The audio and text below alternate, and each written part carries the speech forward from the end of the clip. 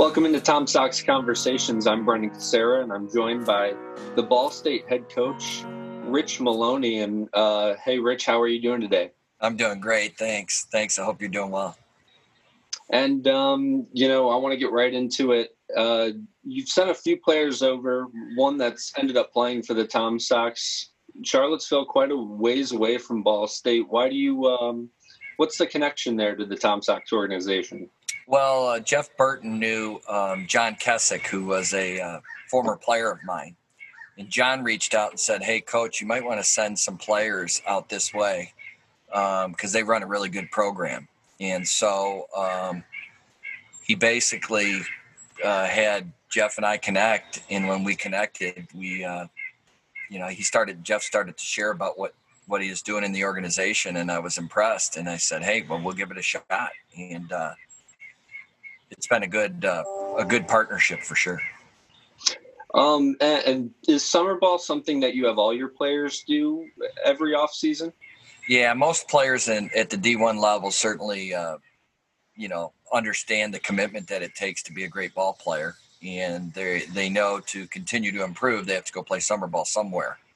Sometimes there's some players, of course, due to injuries, they can't play in the summer, or some pitchers who pitched a lot of innings, they don't get to go in the summer to protect their arms. But in general, about 90% of the players, I would say at all D1 colleges, end up going to play in some collegiate league. And why do you think it's important, I guess, to go into summer ball? Obviously, the season can be pretty taxing for some of these guys, especially guys that, come straight out of high school and get into that college season. So why is it important for them to go ahead and do that instead of maybe just train in the off season? Well, I think, again, repetition. I think for any of the college kids to play in the collegiate league and get the number of reps it takes to be a great baseball player, truly is a game of repetition. And the more you play, the better chance you have of improving. I heard it said one time when I was in the minor leagues that it takes 1,300 at-bats to determine whether someone can play at the next level, the big league level. So in other words, it's saying that's like 3 years of 400 at-bats before they can say yay or nay on a guy. So in other words, if a guy got 1,000 at-bats and he hasn't done it yet, don't give up on him yet, because it's about 1,300 at-bats. If he hasn't figured it out yet, then he's probably not going to do it. Yeah, that's interesting right there. I haven't heard that one before, so that's really cool. And Kyle Nicholas, your former player and now drafted in the MLB draft, he played for the Tom Sox. And what do you like about his game that you think is going to play at that next level? And what do you like about Kyle just overall that you think is going to help him? Well, Kyle, first of all, he's an outstanding human being, barring none. First, he's classy. He's very professional. I've watched him grow immensely, which has been just very pleasing. Raised with great family values. He's voted by our team as the hardest worker, which is a tremendous compliment to somebody with his skill set. And then on top of it, graduated in 3 years with a business degree. That's hard to do, and play Division I baseball and be excellent in both. But what he also brings, he's very gifted. He's got some God-given talent that's pretty special, and then he works as hard as he possibly can to make the most of that talent. And certainly, he has a chance to be a star. He really does. He's throwing, when we got him, he would touch in the low 90s. He'd pitch in the low 90s, and then he was finishing out where he was pitching more 94 to 98, touching some hundreds, which pretty special. But I think the biggest attributes is just he's a great person, hard worker, and is focused on becoming the best that he can be. And I think he's going to have a long professional career.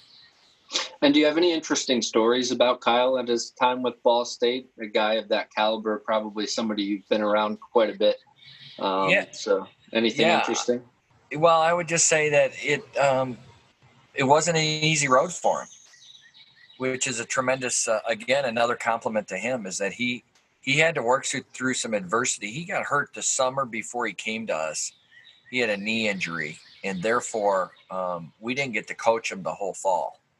So that stunted his growth. I mean, honestly, he missed the whole fall of training to just rehab his knee and get better. So basically, he comes back to us in January, and that's the first time we get our hands on him. And then he's pitching for Ball State in February. And that was a rough journey for him because he had been so successful. He's a great basketball player, too. So he won a state championship in basketball and in baseball and was a key player in both.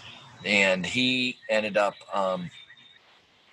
because of the layoff with the knee injury, I think when he came back, his mechanics went a little awry and he couldn't find the strike zone. And he never really had that problem his whole time growing up. So it wasn't a great season for him. And then he comes the second season after he plays for your organization, the Tom Sox. Then he comes, he does reasonably well there. He does okay. And he's starting to progress a little bit. He has a really good fall for us. And then he goes in the season, he gets 6 saves, but he's still just a notch below what he knows he can be and what we know he can be. He just wasn't ready yet. Mm-hmm. So that development by not having the fall practice, I think, the first year delayed his progression. And then he goes to the Cape and he does pretty good. He finishes the Cape with 2 saves in the championship series, which I think really catapulted his confidence and started to come together. And then this year for us, this past year, he was primed to have a phenomenal season. For the 4 starts that he had for us, they were all good. And he was really looking good. The last game, he struck out 17 guys. And he had a no-hitter in the 7th. They had a ground ball through the middle. Actually, it was a blessing because I would have had to pull him with a no-hitter in the 7th. So I got off the hook by them getting a single because he was phenomenal. He was phenomenal. 17, he might have struck out 22 or 23. That's how good he was. I mean, he was electric. But, of course, we weren't going to let him have that many pitches that early, so we would have had to, I would have had to eat it. But Kyle's progression's been great, and like I said, the quality person he is. We're going to miss him, of course, but we're so excited for him.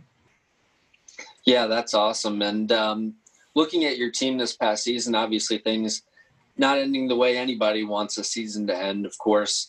How did you guys find out? How did you specifically find out about the cancellation of the season? Yeah, it was very unusual because we were supposed to play Dayton on the weekend. And what ended up happening is I got a call on Thursday. They were supposed to come up Friday. And they had said, did you hear that one of the Ivy League schools had said they're not playing baseball? And that's when the whole thing started to happen. And then the Dayton coach said that his administration said they were uncertain whether they were going to let him play that weekend. And then we got another call where it was like we can't come to play. So in other words, they're not going to let us play. And then I knew, boy, the Ivy League thing that Dayton's not allowed, this thing's going to start happening. So then later in that day, it was that Thursday, it was just a blur because none of us seen it coming, obviously. And we had to have the players in the dugout, and we had to say our season's been canceled because the NCAA canceled the College World Series. And it all just happened so fast. And we had guys crying, and we had a really nice team. I mean, we had a team that was 20-5 in the league the year before and won like 39 games or something, or 38 games. I'm not sure. And then we had a lot of the guys back, and a lot of them were seniors. So it was one of those, like, you knew you were going to have a really good season and it possibly a special season. And then you got a guy like Kyle too, who's rising, and he needs to pitch because if he pitches the way he's pitching, he's going to move up the chart. I really think if Kyle would have pitched a whole year, he would have went high in the first round. because that's how his talent plays out. The skill set measured out that, but it just didn't get a chance to play out the season. So that didn't help a guy like Kyle who needed to prove it on the field. And were there any conversations you had to have, especially with a guy like Kyle who was looking to be drafted? Was there any kind of conversation of, you should focus more on the MLB draft? Was he trying to stay, or was he pretty set on, he's pushing towards the MLB after this season regardless? Yeah, we knew. Well, that's the reason why we set the plan. When Kyle came to Ball State, he already had many transferable credits. So we already set the goal from the day before he even walked on camp. We said, hey, with those transferable credits, knowing that you're a prospect, it would be great if you could finish your degree in 3 years and get drafted and be done with school. Mm-hmm. I mean, that's the best case scenario. And so that was the goal. So we've always knew that he was going to be a 3 and out. That's just the skill set he had. And in our program, we've had many of the guys who have done that. Fortunately, almost all of them have come back and gotten their degrees. And for Kyle to complete it, he's the second guy that I've had that's been a high draft pick that actually had their degree before they left, which is pretty special. Because, in baseball, they take your junior year, and if you stay for your senior year, you lose the leverage.